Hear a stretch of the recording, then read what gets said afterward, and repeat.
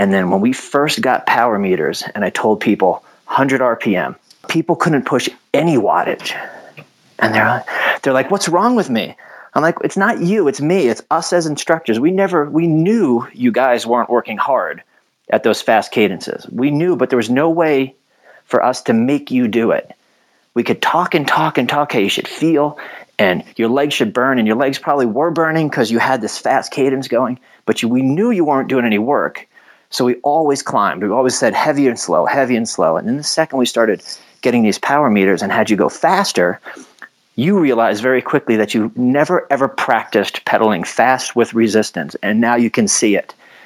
That's the thing I'm hearing the most about, is that people are coming back to me after this year and a half that we've had power, and they said, I can finally pedal close to where I used to pedal, and I can do it with power, and I can do it with output, and I can do it with work. But that's taken over a year for people to get there. Hi, this is Amy, the Senior Group Fitness Instructor at the Indoor Cycle Instructor Podcast. Are you looking for a spark of inspiration to bring to your next class? Find us at indoorcycleinstructor.com. Hi, and welcome to another Indoor Cycle Instructor Pro podcast. And they're designated Pro because they are exclusively for our ICI Pro members. Dennis Mellon and I were chatting here this morning, and I said, wait, stop talking.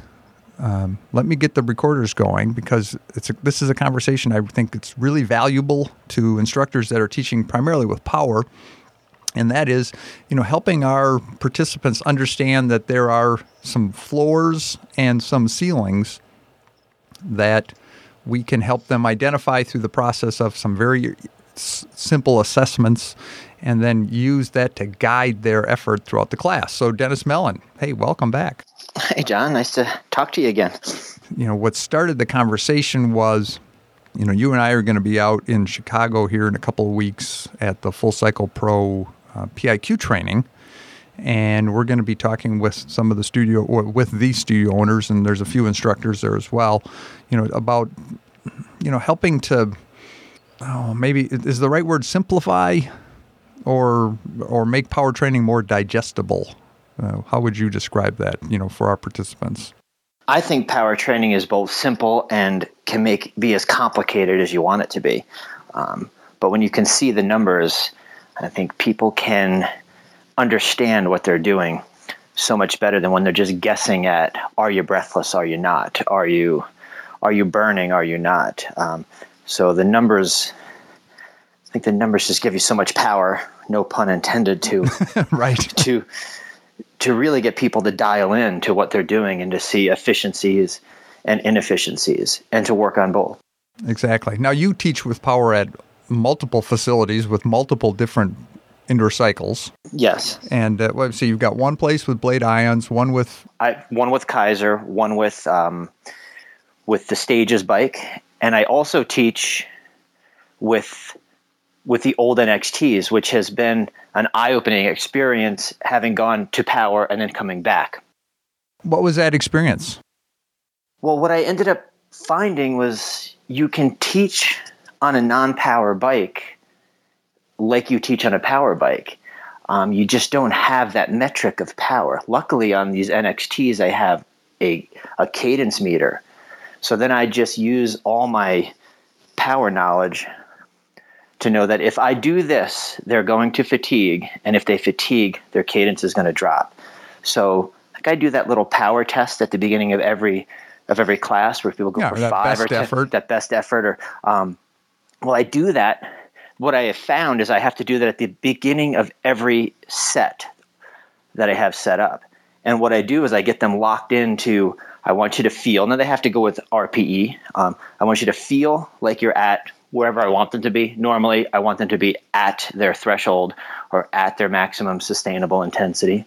It's not a 5-minute check every single time. And then from there, I play with the cadence. So if I know they're at that threshold point and they know their RPM, if I say go 5 RPM faster, they should be above it. If they want to go 5 RPM above that, they're even higher above that. And then when I want them to recover in that set, I usually don't have them touch anything. I just say stand up. Right. Stand up and walk. That's what I do. Yeah, go back right to it again. Unfortunately, they have the friction resistance. So if they're really going hard, it actually gets easier as they go. But they are smart enough that I say, if you feel it backing down a little bit because that brake isn't working as efficiently, give it a little bit more resistance. But it definitely gets them in the ballpark, and they can feel it. A few of them were heart rate monitors, so they see their heart rate rising. So I know I'm getting it done. It's not as ideal. It's not as perfect as power, but it's the best we have, so I make it work. Yeah, don't say that too much because you got some, we got a lot of club managers and department heads listening to this, and they think, oh, Dennis just told me I don't need to get a bike with power. Oh, absolutely not. Which is not, that doesn't work. So to get back to our conversation about, floors and ceilings, and, I think I started before we started recording, talking about how, in my performance class last week that I did is, I spent a lot of time after the 20-minute FTP assessment we did, having people play with figuring out that floor, that what I call just riding along, or in a 5-zone heart rate system, it would be that base of zone 3, that transition of, the first early transition in your breathing. Do you use that, or is that kind of, a floor that you're using? We were having that conversation and all these things pop into my head, and past training systems that I've used. I tend to use the floor and the ceiling in which we've talked a lot about in the below, at, or above threshold zones. And I kind of set that up according to the time of the intervals.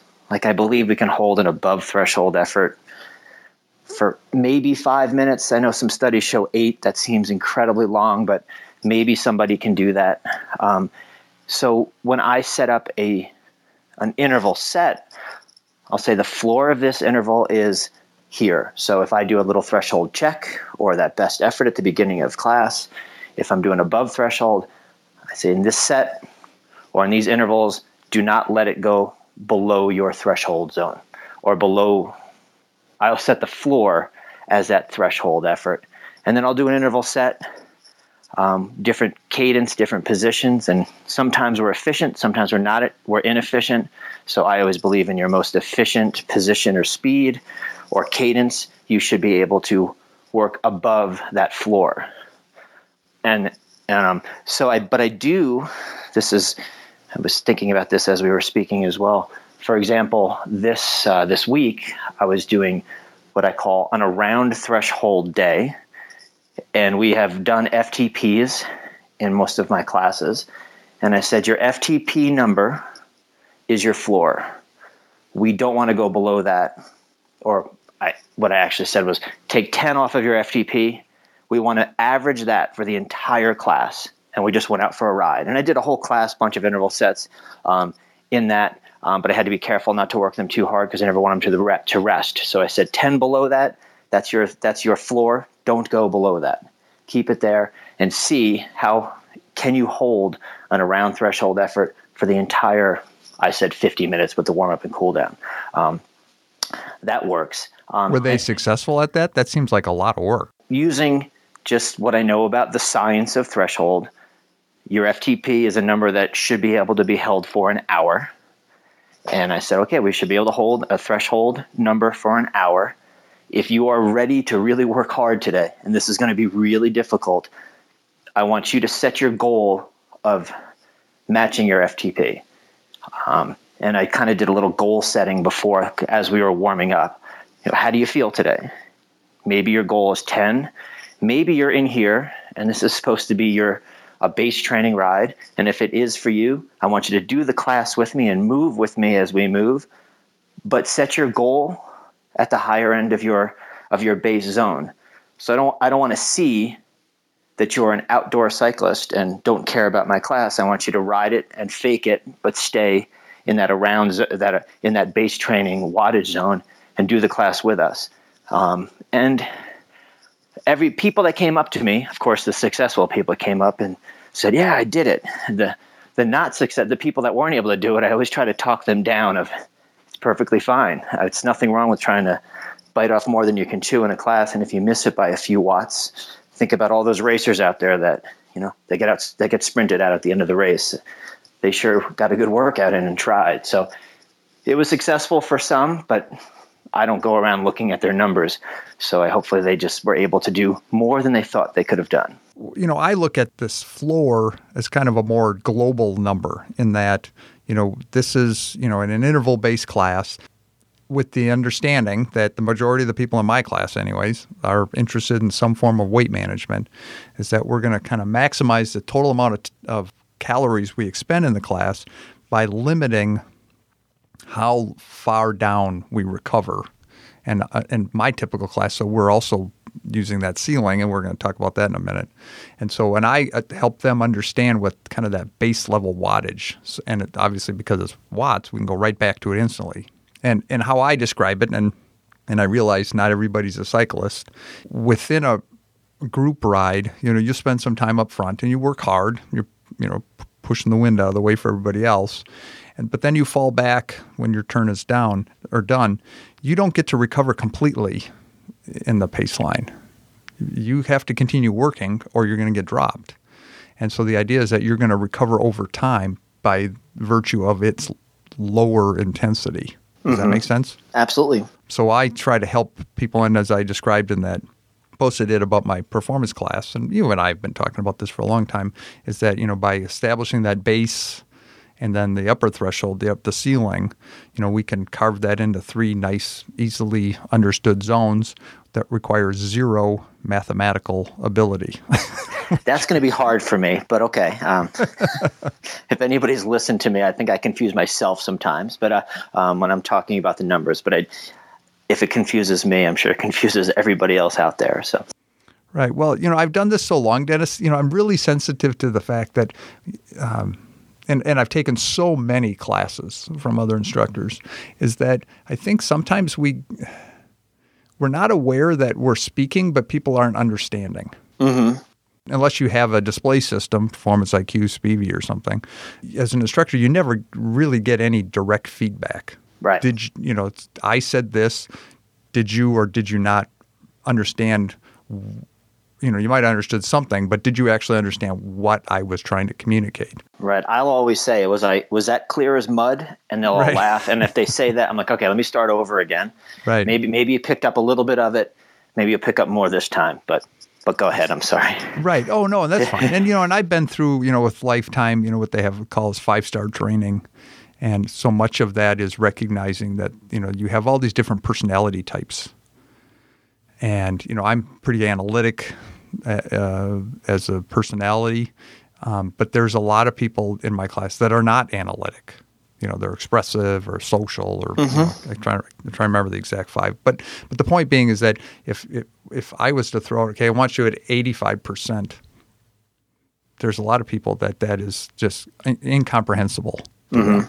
In the middle of a workout, wait a second, my last number was 163 and I need 85% of that. And, and 10 seconds, 15 seconds later, you're telling them something else. They're not hearing it because they're still trying to do this math. Right.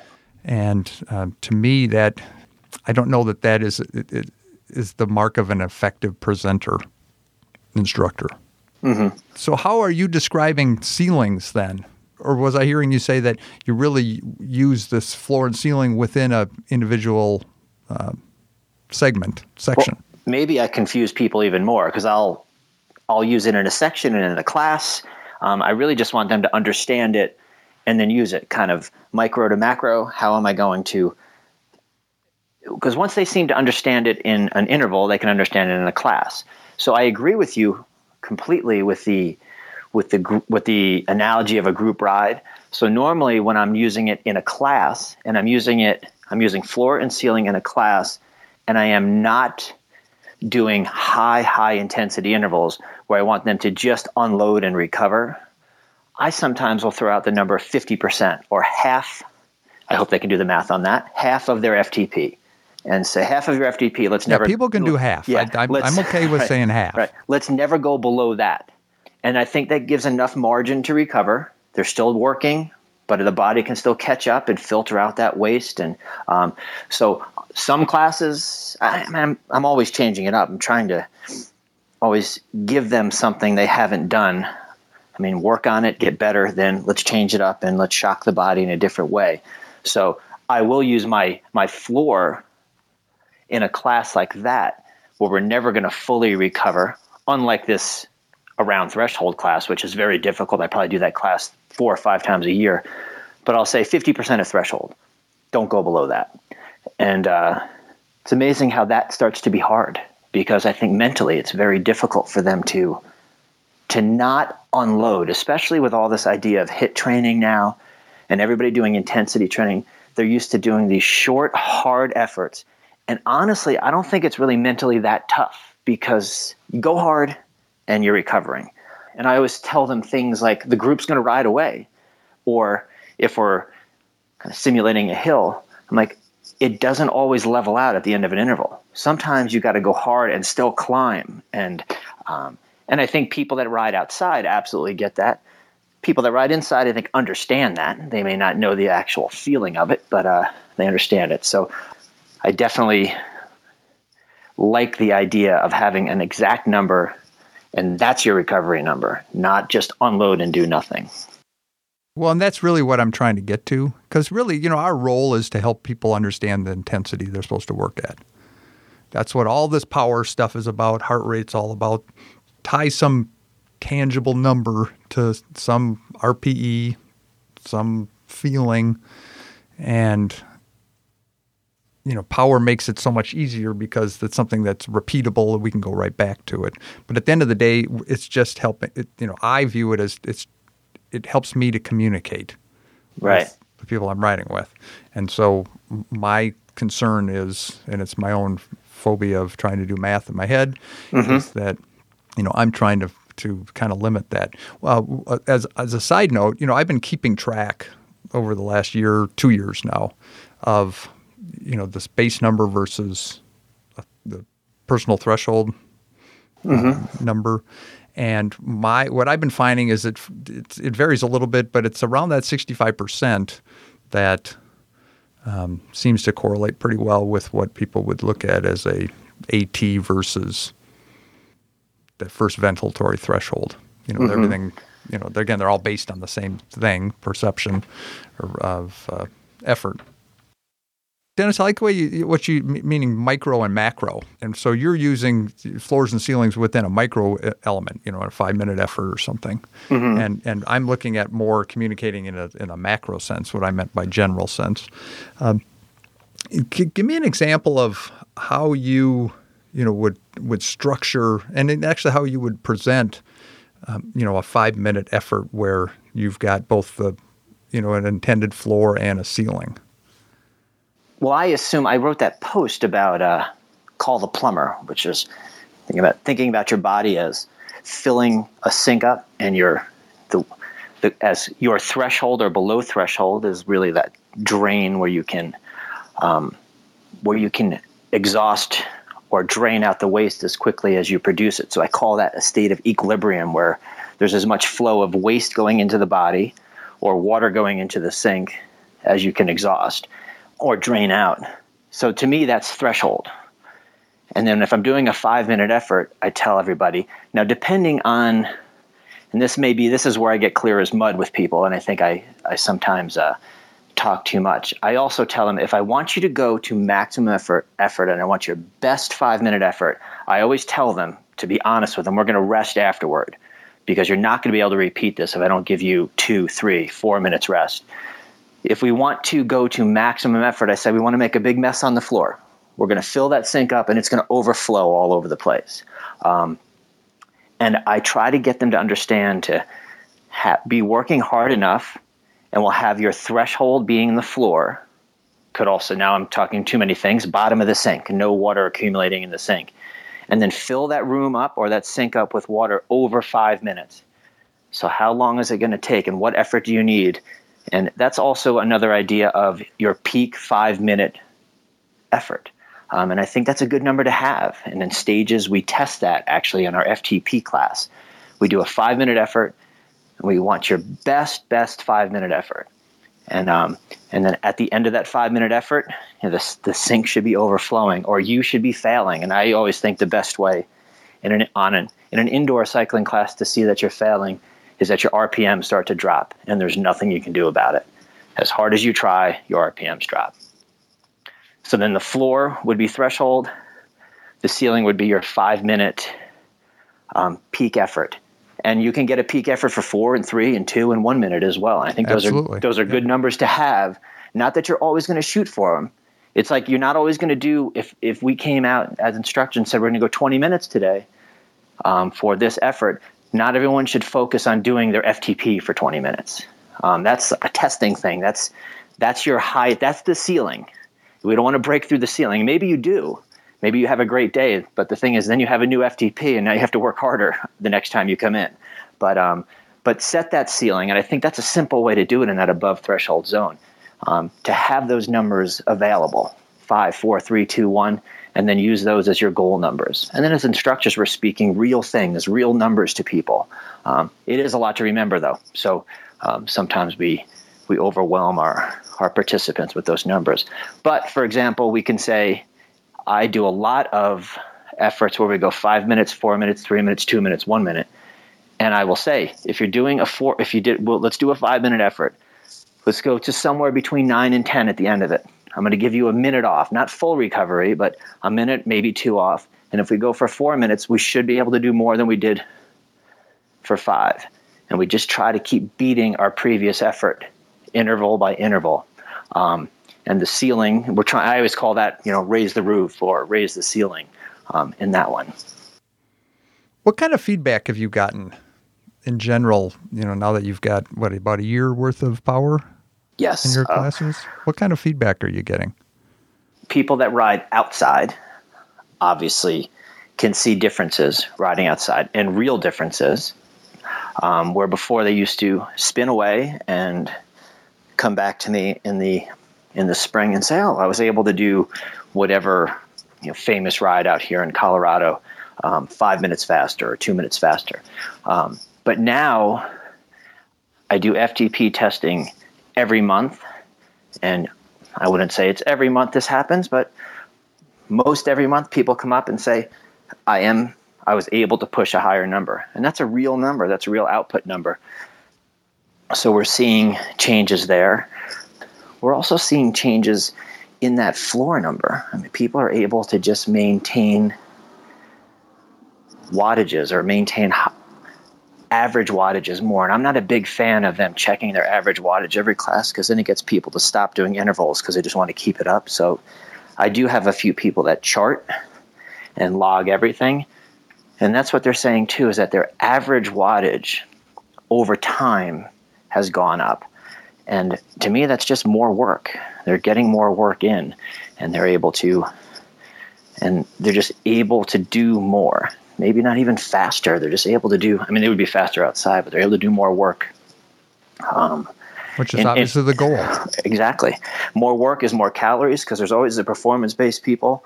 And even the performance-based people are concerned about their weight, because especially when you're dealing with power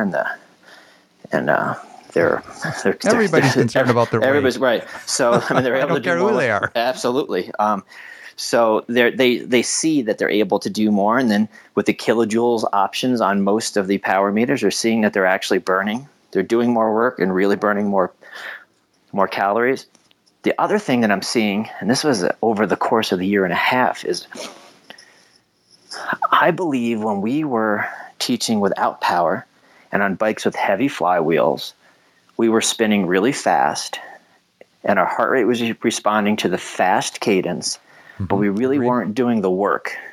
It was just fast, and it looked good, and it looked like they were going fast, and it looked cool. And they would stand and go real fast, and everybody thought they were, I'm sweating, I'm burning, my legs are burning, but they didn't realize how little work they were doing when they were doing that. And then when we first got power meters, and I told people 100 RPM, which may be fast for some, I'm just throwing out numbers, and I always tell them, if I say 100 RPM and you can't do it, you can't do it. I'm not go down to 90 then, but I'm just throwing out numbers and make a little zone around that. If I say 100, I mean 5 above or 5 below, and stay in that zone. But people couldn't push any wattage. And they're like, what's wrong with me? I'm like, it's not you, it's me. It's us as instructors. We knew you guys weren't working hard at those fast cadences. We knew, but there was no way for us to make you do it. We could talk and talk and talk how you should feel, and your legs should burn, and your legs probably were burning because you had this fast cadence going, but we knew you weren't doing any work. So we always climbed. We always said heavy and slow, heavy and slow. And then the second we started getting these power meters and had you go faster, you realized very quickly that you never ever practiced pedaling fast with resistance, and now you can see it. That's the thing I'm hearing the most about, is that people are coming back to me after this year and a half that we've had power, and they said, I can finally pedal close to where I used to pedal, and I can do it with power, and I can do it with output, and I can do it with work. But that's taken over a year for people to get there. So to me, that's been the most rewarding to see that, yes, now you're really riding a bike. You're not just in here spinning away. Well said. Well, Dennis Mellon, I'm going to be excited to see you here in a couple of weeks in Chicago.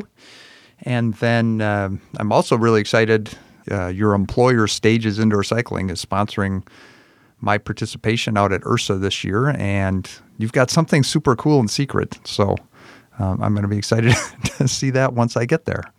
It's going to be super cool. I'm extremely excited. We have honestly, I don't even know what we have. It's that secret, but I'm excited to try to take over the world with power, indoor and outdoor. So it's nice that we're working very much with our outdoor partners as well. So it's going to be great.